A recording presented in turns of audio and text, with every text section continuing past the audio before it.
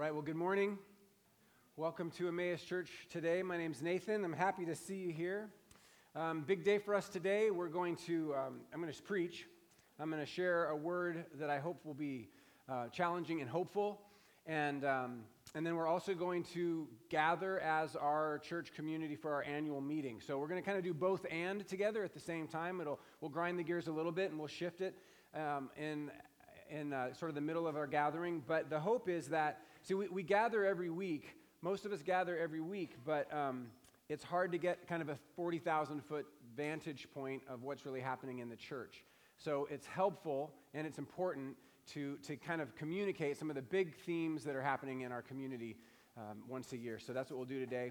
And I'm hoping and praying that it will be encouraging and challenging for you. So let's see, you guys have something, notes. Raise your hand if you like a notes page if you haven't received one, because I put the entire text for today's message on the notes page. So we won't hand out Bibles, but we'll hand out notes pages. Also, if you're on an aisle and there's a basket underneath your seat, would you pass it down? And if you're new today or like to hand off your contact information, you can stick that. You can fill out a card and then put it back in the basket later in the morning, and we'll collect your information then. All right.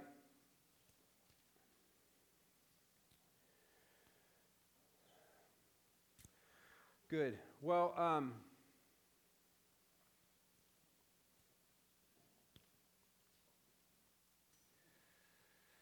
let's see.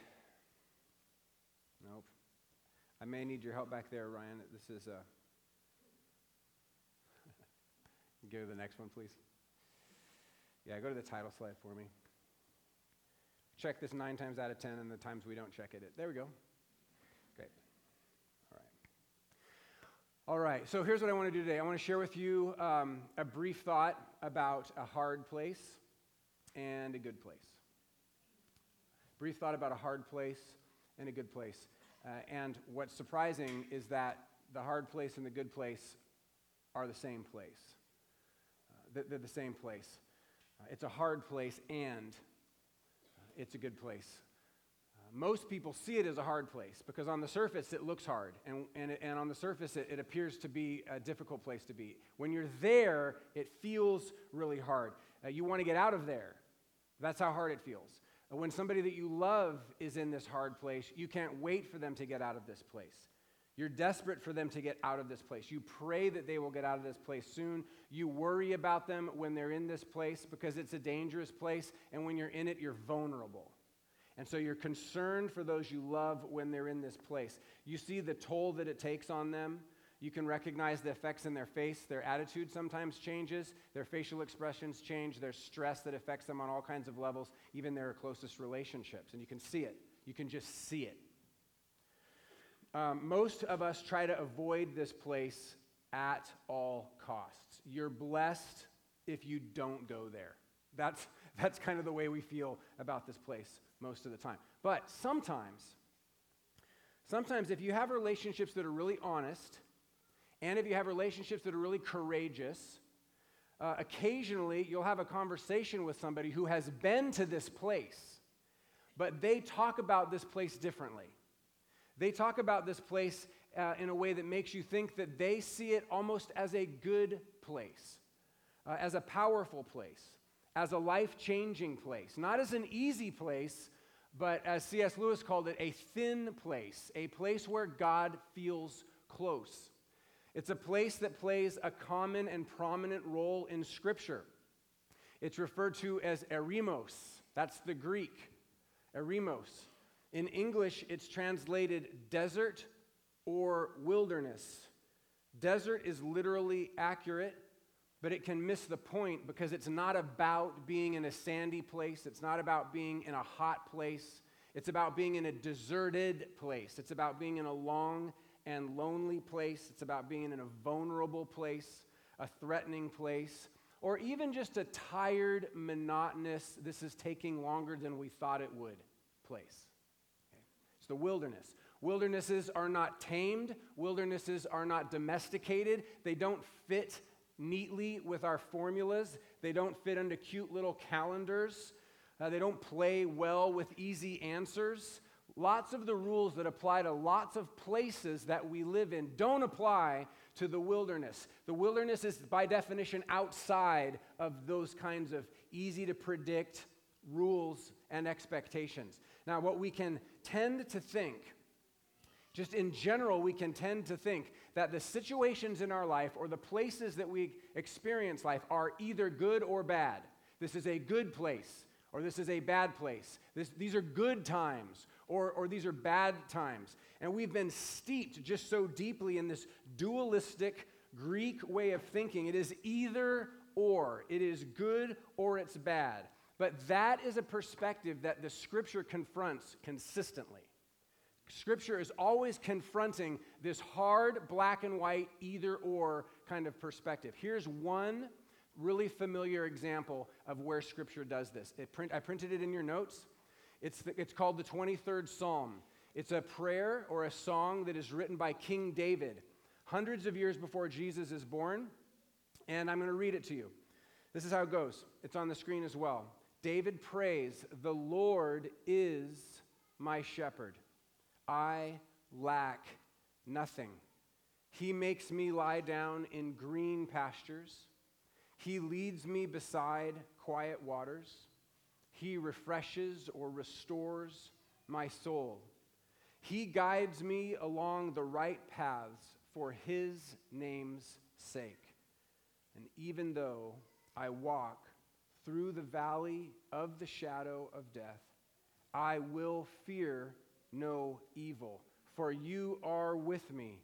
Your rod and your staff, they comfort me. You prepare a table before me in the presence of my enemies. You anoint my head with oil, my cup overflows. Surely your goodness and love will follow me all the days of my life, and I will dwell in the house of the Lord forever." One of the most important things about this prayer, and one of the things about this prayer that I have come to appreciate the most, is that the prayer is written in the present tense. It is written in the present tense.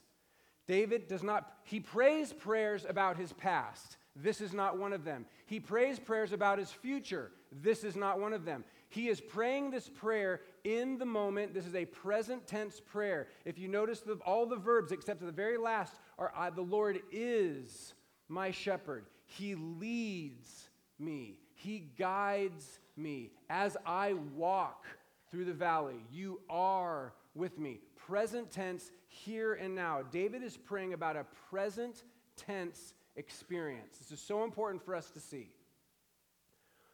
All except the final verse, which looks to a hopeful future, is a prayer about the present tense struggle, right here, right now. So here's my question.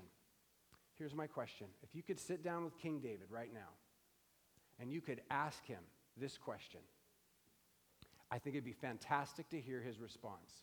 How, David, would you characterize that 23rd Psalm season of your life?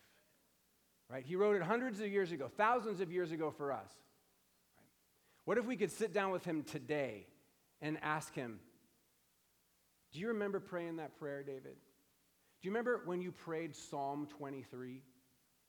What do you think he'd say? You think he'd say, "Oh my gosh, I totally remember that. I was in the valley of the shadow of death. It was the darkest time of my life. Those were dark days, dark, hard days." Or do you think he'd say, "Oh, I totally remember that. God was with me. God was with me all of the time. He was basically setting tables before me." The provision of God in that season, that 23rd Psalm season of my life, was unbelievable provision. Do you think he'd say, that's my enemies are everywhere. Evil, totally overwhelming, surrounding me. Evil surrounding me. Or do you think he'd say, "Yeah, I remember that. That's when I felt no fear. That's when I felt like I was literally anointed by God, like God was dumping oil on my head." Because the reality is, in the psalm, he testifies to both at the same time. Right? That's the reality. He testifies to both at the same time. No, don't you mean like after he gets through the valley of the shadow of death, then he experiences? No. It's in the valley of the shadow of death where he experiences the presence of God. Don't you mean like the provision comes after all that hard stuff with his enemies and all the... No. It's during the persecution that he experiences the powerful provision of God. David is in the wilderness. It is a difficult place. And it is a wonder-filled place. It is truly hard. And it is truly good. And we have a hard time with that. We think, no, it's got to be either or. But for David, no, it's not. It's true. It is actually difficult. He's not pretending.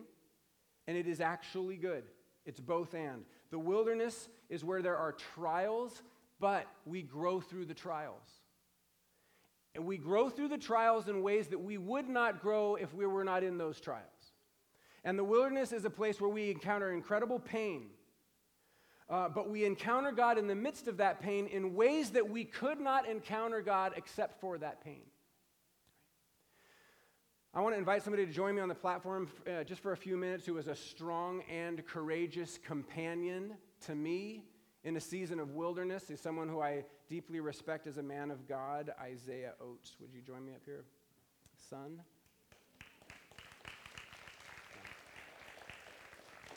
So, a little background. In 2007,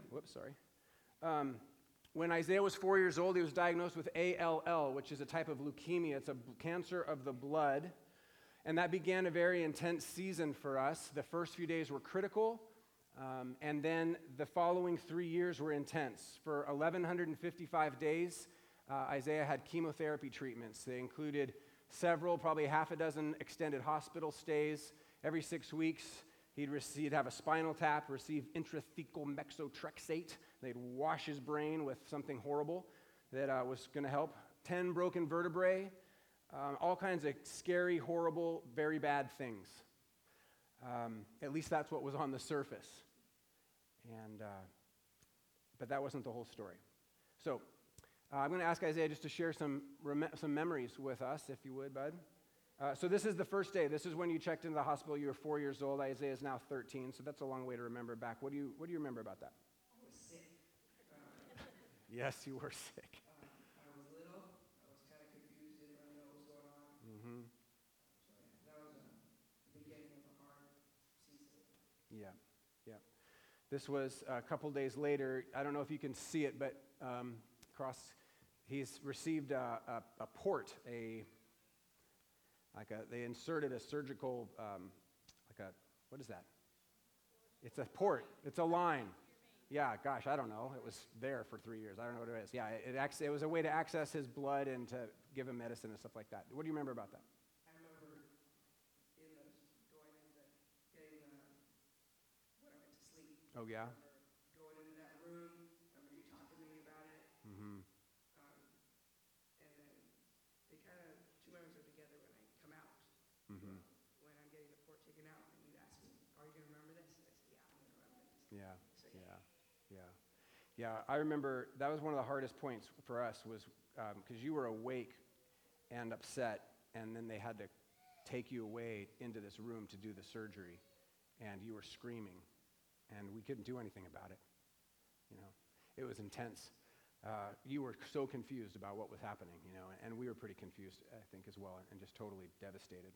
Carmen didn't want me to put this in here, but this was, so Benadryl was a good help for like 999 out of 1,000 kids, but not for Isaiah. So when he had Benadryl, he blew up like a balloon, and it took us a few times to figure that out. Do you remember? Benadryl is bad. Benadryl is bad. The doctors didn't really believe me or us that Benadryl was bad. I remember going into Right. the room, and they just gave me 2 teaspoons of it or whatever, and 10 minutes later, I was just covered in hives and Yeah, bacon. right. Yeah. No, it must have been something else. We'll do a little test, right? We'll do a test in the test. Okay, so one of the things that we went through was your hair started to fall out. What do you remember about this? I remember a car wreck. We were driving down the freeway, and driving the car wreck, I was just pulling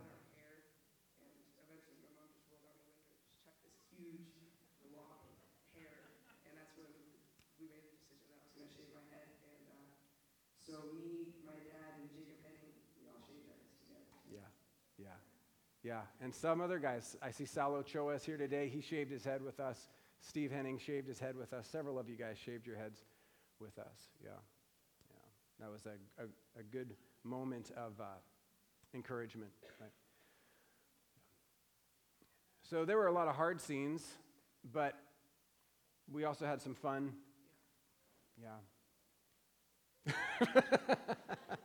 This is a great picture of Isaiah laughing. Just, he had this fantastic attitude throughout it. In some ways, I was grateful that he was so young. It made some things harder, but it also, he was able to enjoy the moment, which is what adults lose. When we go through hard times, it's harder for us to be present in the moment because we're always thinking about that thing that happened in the past or worrying about the future. And we miss all these great moments even in the midst of really legitimate pain.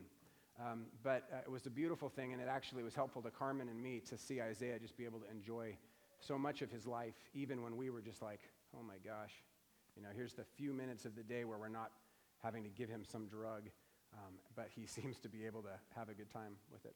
All right, tell us about this. This is one of the weekly checkups. Just go in there and they take my blood. They put in the fighting stuff. Mm-hmm. And we wait in the room and they tell us that I'm going to have to stay the night in the hospital or, my blood count and all that. Yeah, yeah. So how often would we do this?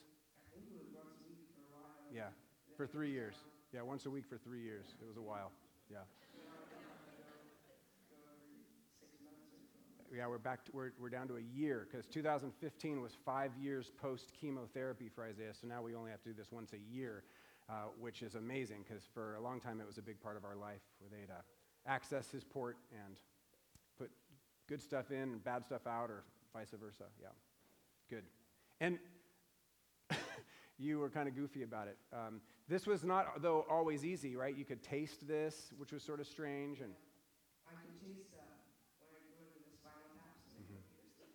You could taste it. You could almost smell the taste. yeah, weird, yeah.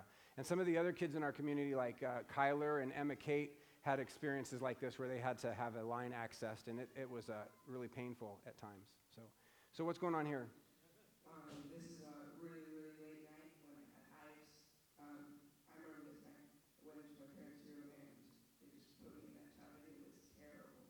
Mm-hmm. I remember it was so itchy and I couldn't get rid of it. Made me angry. Mm-hmm. Almost like wear down my sanity. I just wanted to scream. Yeah. It was really easy to be angry. Mm-hmm. What's this day? This is beach week. Mm-hmm. With the whole dad side of the family. So this is fun. My hair's growing back.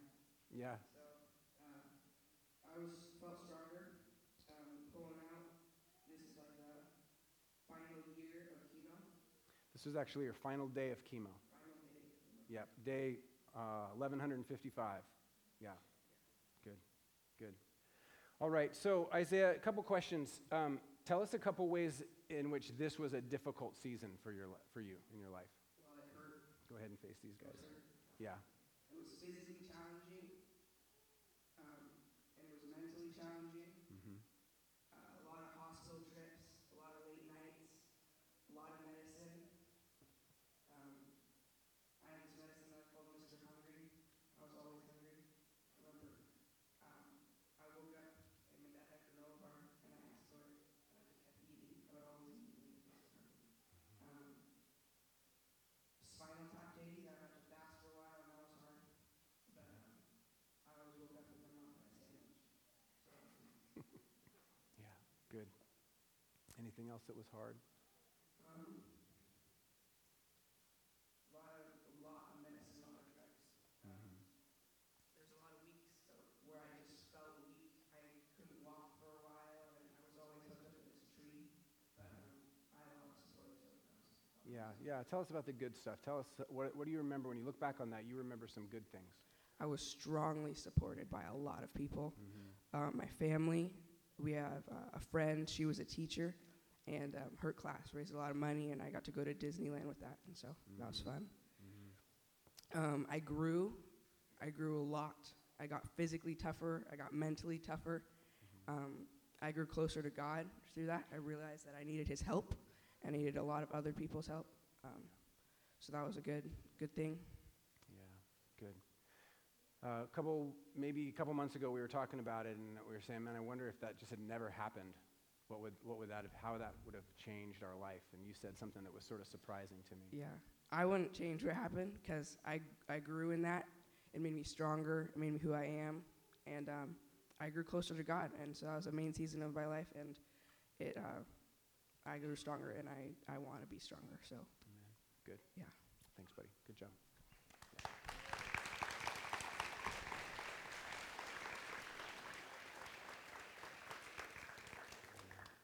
Amen. Thanks. Well, people ask me, one of the most common questions that I'm asked as I go around town and in life is, how's Emmaus? Which is a real simple question that opens up a whole broad variety of possible answers, right? It's like a family. There's great stuff happening all the time. There's hard stuff happening all the time. There's a sense in which this season at Emmaus feels a bit like a wilderness to me. There are really acute, dramatic, intense, painful wildernesses that some of you are in. There are wildernesses of disappointment that some of you are in. And this is not to compare to those necessarily, but I feel like as a community in general, we're in this sort of long waiting kind of wilderness. There are some really tough realities that we're facing. There's also a lot of really good realities, and they're happening at the same time. They're both and. When we started Emmaus, 2005, I had a really clear 5-year plan, just really specific and clear. And I remember exactly where I was, running in the American River Canyon with a buddy when he asked me, so, what's next? And for the first time in a long time, I didn't know what was next. I just didn't know what we were going to do after that, and it was after that already, and it's still after that. Since that day, I think we've had some really good days. We've had some really hard days. Sometimes those have been the same days, and I've continued to ask God for the next step and for direction for the next step. I remain really committed and really excited to building a transformational community of compassion here at Emmaus. I believe in who we are. I believe in what we're doing. Excuse me. We're strong, and we're doing some really, really good things, which we're going to share with you in a few minutes. And I'm looking forward to what's next, and I'm looking for clarity for what's next. There are some great things on the horizon, and the details just haven't materialized as well as we hoped at this point. It feels like we're in a bit of a wilderness, kind of a wild place or a challenging place, maybe a long and lonely place. It's a good place because it's a place where we're growing into the church that we need to be to faithfully steward what we're given as we move forward. We've tried several times to make moves towards land or a building. We still are aggressively working towards that. These are ways that we're being tried and ways that we're growing in the trial. That's what we want to focus on for the next few minutes. So I just want to share with you, several will share. We'll take a few minutes together this morning to share some of the trials that we're experiencing and some of the blessings that we're experiencing in the midst of it. All right, so I'll invite Nick to come up here and pray for us as we begin this part of the gathering.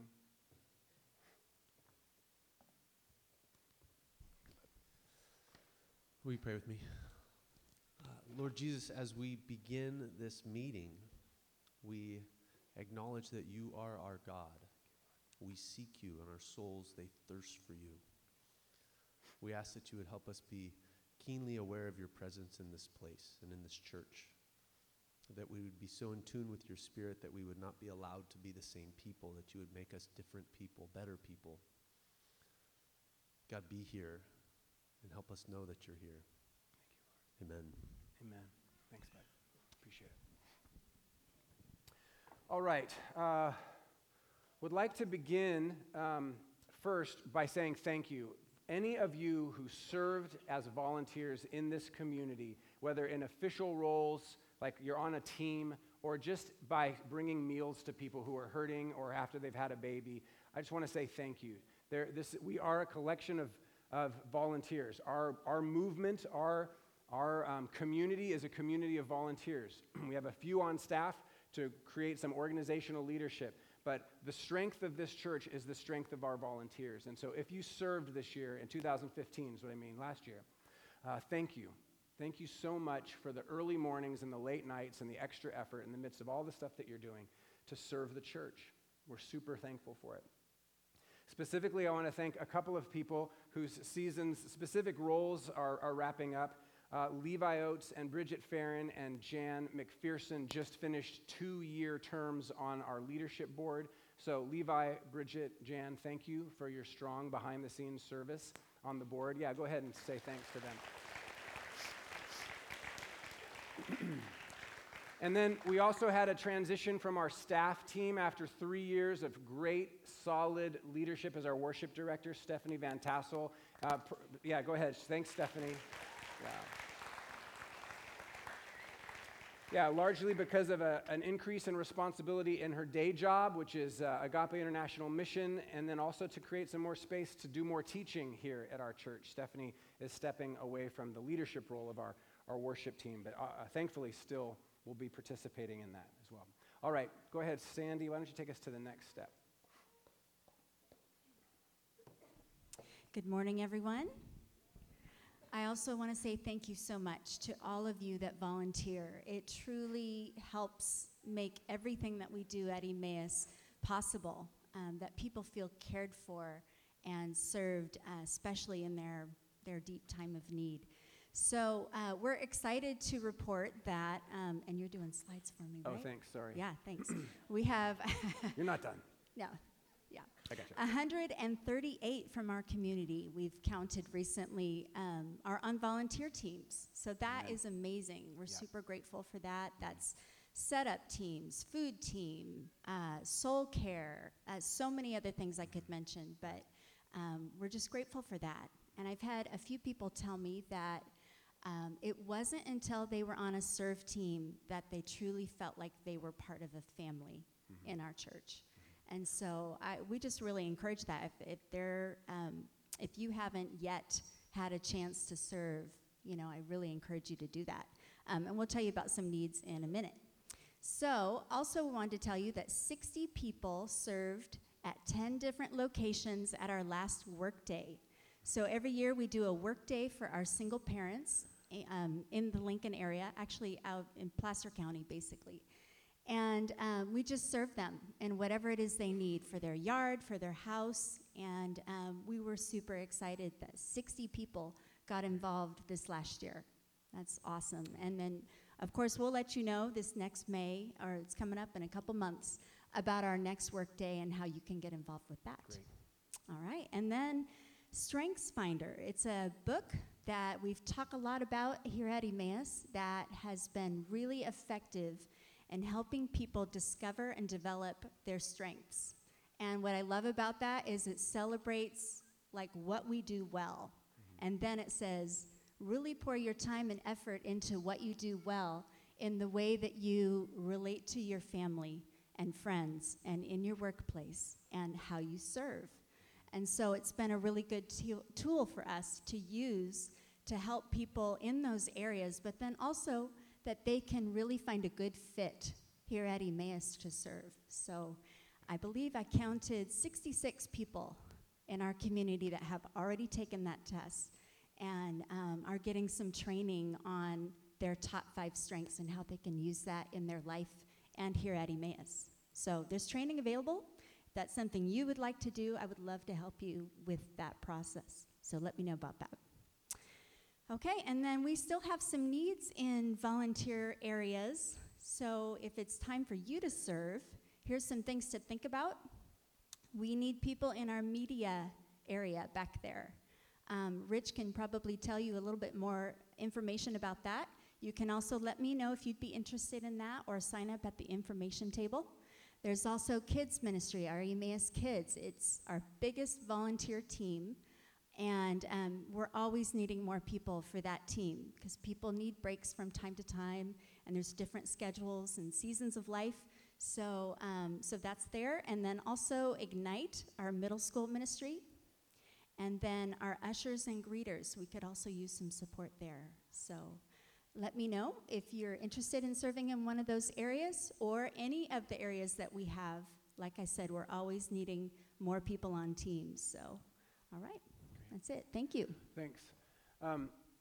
I should introduce folks in case you're just not aware. Nick Zerwas is the secretary of our board currently, and Sandy's on staff full-time as our community pastor. If you have any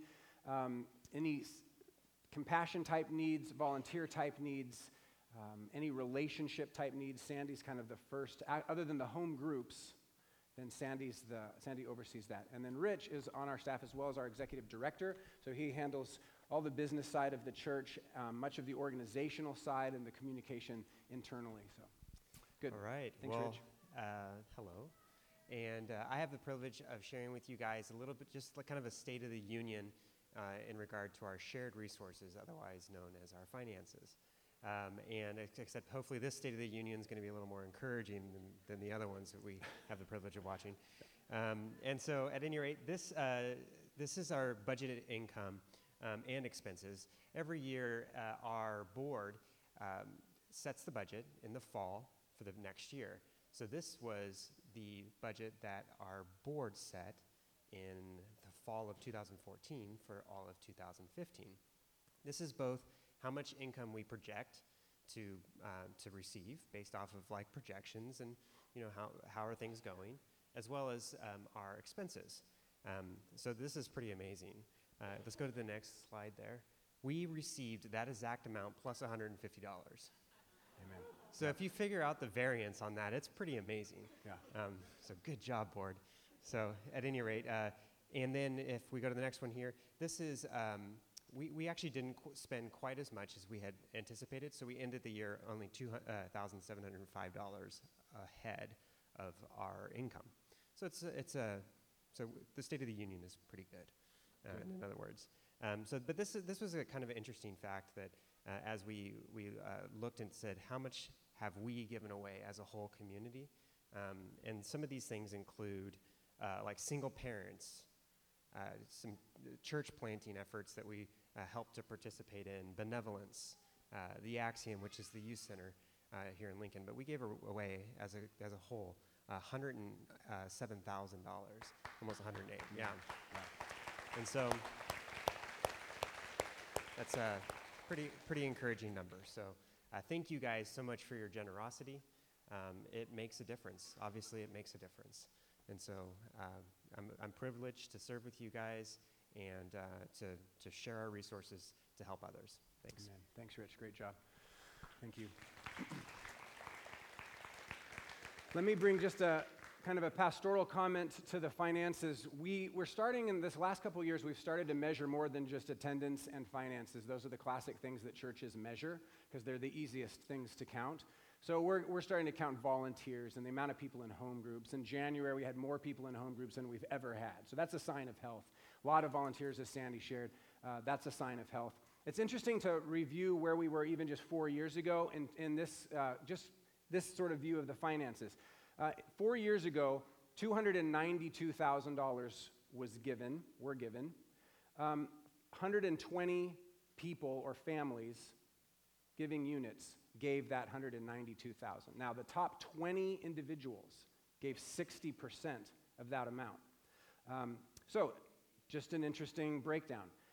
4 years later, the end of 2015, our giving has increased by more than 100,000. The number of givers has gone down just a little bit by 3. The top 20 givers have given less in terms of percentage, 53%. It's still a lot for the top 20 to be giving, but it's less than it was, which is a good thing. In other words, there are more people who are giving more money. The average giver has increased. The average giver has increased in their giving. That's the bottom line. Now, I'd really like to just invite this invites you to engage in this part of our community from a perspective that's not purely financial. I want to encourage you to engage in financial support of your church community as a spiritual discipline. One of the trends, we could do a whole meeting on this and nobody would come. But one of the trends that is frankly, it's kind of disheartening to see. I sign all the statements at the end of the year. It's a legal thing. And there are many of you who give like a clock. Doesn't really matter how much. What's impressive from a spiritual standpoint, the amount is also important. I don't mean to say that it's not. But when you see consistency that reflects intentionality, purpose, commitment. It reflects this idea that money is being viewed as a spiritual resource, or it's being viewed as a resource spiritually. Most or a lot of us give very sporadically. And that's where I'd love to challenge you to grow this year. To decide on a percentage that you're going to give and to give consistently. I know some of you don't get paid regularly. Some of you have jobs where it's very inconsistent. And so but most of us are paid consistently. And so I would love to see us grow in our regularity, in our intentionality, in our purposefulness when it comes, because that will reflect a deeper area of growth. That will reflect a growth towards submission of our resources to Jesus and to the support of the local church. All right, thank you for your strong giving this year. It's been fantastic. We're grateful for it, and as you saw, it's enabled us to do some really good things. All right, we're going to wrap up with a couple of really great stories. We want to finish with great stories. As we look back over the year 2015, 2 stories kind of emerged as we really enjoyed celebrating these things. So I'm looking for Denise. Is she? There you are. Come on up. And the first story is the summer camps that we offered in our new space in downtown. So Denise, tell us a little bit about that, please. Thank you. Good morning. Yes, having the... I'm sorry, Denise, just in case, I said I'd do this. This is Denise. She's part-time with us. She directs our family ministries. Yeah. Yes, so having the space downtown, we knew it was going to be awesome for providing a youth center, but what it's proven is it's allowed us to connect with the community in ways that stretch well beyond the Axiom and that youth center. And one prime example of that was the kids camp that we put on. This past summer of 2015, we were able to do a kids camp summer series, and what that was 8 weeks of entirely free Tuesday night activities that we offered to the Lincoln community as an outreach. We were able to invite elementary school age kids to come in, and at absolutely no cost to the families, they were able to engage in things that they might not otherwise have been able to do. And examples of that are, our first one was a cooking. The kids were able to come in and learn how to make strawberry jam. They did a full batch, got to can it, and bring home a jar to take home of their own. Our second week, we had a Pinewood Derby car making and racing session. That was over 2 nights. They got to make and decorate their own cars. We had a ginormous track that you can see on one of the pictures that was made that filled the whole room, and they battled it out and then got to take their cars home. Our third week, we had cake decorating. The kids learned actual techniques on how to decorate and then got to make and then eat 2 cupcakes of their own. We had a week of ballet where they got to learn different techniques and actually practice and do a little performance in the room. And that one was especially meaningful for many of the families because I had quite a few come up and talk about how their kids had been begging to do ballet and the families couldn't afford to sign them up and register them for the traditional ballet classes that are offered through the Rec League. And so the fact that they were able to bring them in their cute little tutus and they could do the ballet class with the other kids was really impactful and meaningful for them. We had a sewing session of 3 nights where the kids came in and got to learn how to sew and actually made their very own set of pajama shorts and then fashion showed them and took them home. We had an awesome painting with paper where they got to learn techniques on how to work with paper and then actually created a full framed piece of artwork for them to take home and hang on the wall. We had an intro to music, which was really fun. A local music teacher came in from one of our schools and taught the kids an intro to music, presented them with their own recorders and care kits, and taught them how to play a song that they performed by the end of the session. And then finally, we had a tennis week where at the local tennis courts, kids were taught the basics and then were able to work all the way up through playing kind of sort of what looked like tennis on the courts by the end of that session. And that was another one that I had quite a few families come up and talk about how they'd really wanted to let their kids try it out and start some tennis lessons, but they couldn't afford to do it, especially just testing the waters. And so they really appreciated that we were offering these things to them at no cost. To execute this 8-week series, it took a team of volunteers to step up and help us out. And so over the course of those 8 weeks, we had 8 leads that signed up to offer one of their fabulous skills to be shared with the kids. And then they had a team of youth and adult that would help them out and support them each week. And because of all of that work that they did, we had 39 families, most of whom had no prior connection to Emmaus at all, that participated over those 8 weeks and were able to engage in the activities. And if you're listening to this thinking, man, that sounds so cool, and you feel like you missed out on something awesome, I have really good news. We are going to be doing another round of the Kids Camp Summer Series this summer. We're going to be accepting signups for people that have some fabulous secret talent that they would like to share. And if you're a little leery about leading, but you would like to come in and participate, we have room for that as well. So see me after the gathering or send me an email, text, and we can connect. And we're starting right now to set up the schedule for this coming summer so that we can do it again. Great. Thanks, Denise. Appreciate it. Good job. All right.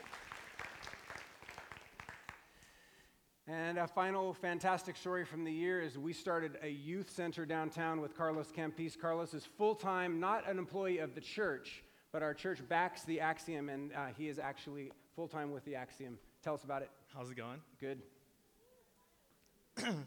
I've pulled up some numbers to share with you guys because it seemed like a numbers day. Rich is really cool with numbers. I want to be like Rich when I grow up. So first of all, let's start with our average amount of kids that we get on the daily. We have 47 kids coming in daily. Wow, that's great. That's a pretty big group to be coming consistently. Yeah. We have our core group of kids who I classify core group by kids who come 3 days or more, and that's at 32 kids.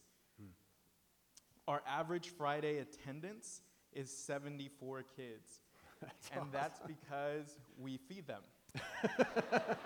a full meal on Friday. So that means about 1,072 meals since we've been open. Wow. That's a pretty big deal for some of these kids who don't have a place to go after school or want to have a place to hang out, get to know some of our awesome volunteers. So I'm up here just to celebrate with you guys the fact that we've had over 300 kids walk through the doors. Mm-hmm. And this just opened in August on my birthday, a week after my wedding, and we blink, and these kids know my whole backstory. They know my life. They know that I'm there and I'm a sucker and will let them in when they walk there for lunch to play a little bit of video games during their lunch break. So this community has gotten a lot bigger. It's not just you guys in this room. It's a kid whose name is Nick, who I got the honor to teach him how to drive, and he got his license. You know, that's a big deal. That's great. I had the opportunity to have the same kid, Isaiah, not this awesome one, but another awesome one, who runs to the Axiom every single day because he's trying to beat his record of what time he gets there after school. He also hogs the video games when he gets there first. We have kids who become pool hustlers in our spot because they've just gotten amazing. And we've also had the amazing privilege and honor to be the refuge for a kid who said, hey, what's this thing called DACA? I need to get documentation. I need to work on this. I want to be here all the time. So we've been able to help a kid with that as well. We're pushing forth with some amazing stories, but the biggest one isn't even known yet. We're still waiting. It's not even a year, and it's going very, very amazing. One thing, before I leave, one thing that we do need to work on celebrating next year is the number 9. 9 is the number of our monthly donors right now who give consistently every single month. We're hoping to make that a bigger number. So if you guys could consider giving to the Axiom on a monthly basis, please look us up on our website, theaxiom.org. Get in contact with me. Anybody from staff would be able to give you my home address, home phone, everything. And just reach out. Thank you guys so much.